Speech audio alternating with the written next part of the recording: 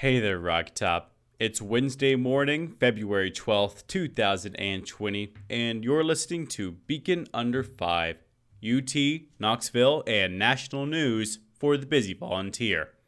My name's Benjamin Weiniger, here with the latest headlines.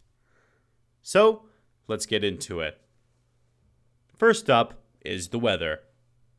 There's a 50% chance of precipitation in the morning hours, but a 100% chance later in the afternoon. Expect a high of 55 and a low of 52, with humidity standing at 83%. Next up is campus news.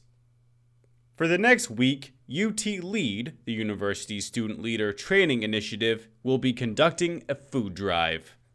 Students are welcome to donate non-perishable food items to help end hunger and food insecurity on campus.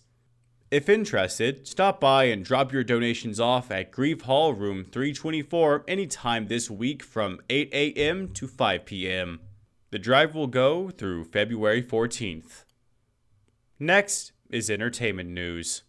Carson Cuyello, a theater critic at the Daily Beacon, published a review of Raft, a new play written by UT graduates Carolyn Thomas and Harrison Young. The play follows two people stranded in a bouncy castle at sea. Cuyello gave the production high praise, commending the simplicity of its set, the skill of its actors, and the quality of its script. Weekly Shonen Jump released their latest issue this Monday, with Beacon critic Connor Holt releasing along with it an overview of all the manga magazine's most important chapters, including the latest additions to The Promised Neverland, Chainsaw Man, Undead Unluck, Mashle, Guardian of the Witch, and My Hero Academia.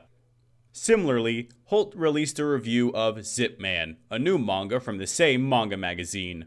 The series, written and illustrated by Yusaku Shibata, follows the titular hero as he dons a robotic mech suit and does battle with other evil mech pilots.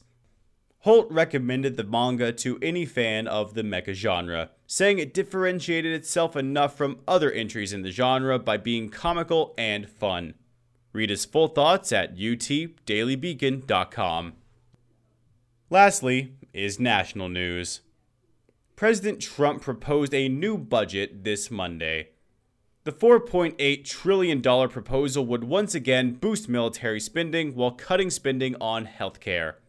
Similarly, the new budget would cut funding to domestic agencies like the Department of Agriculture and demand the U.S. pay a $2 billion allotment for the president's long-promised border wall with Mexico.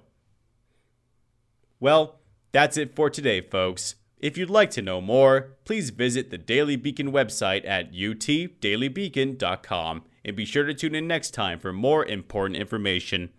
Until then, this is Benjamin Weiniger with Beacon Under 5 signing off. Good luck and go Vols.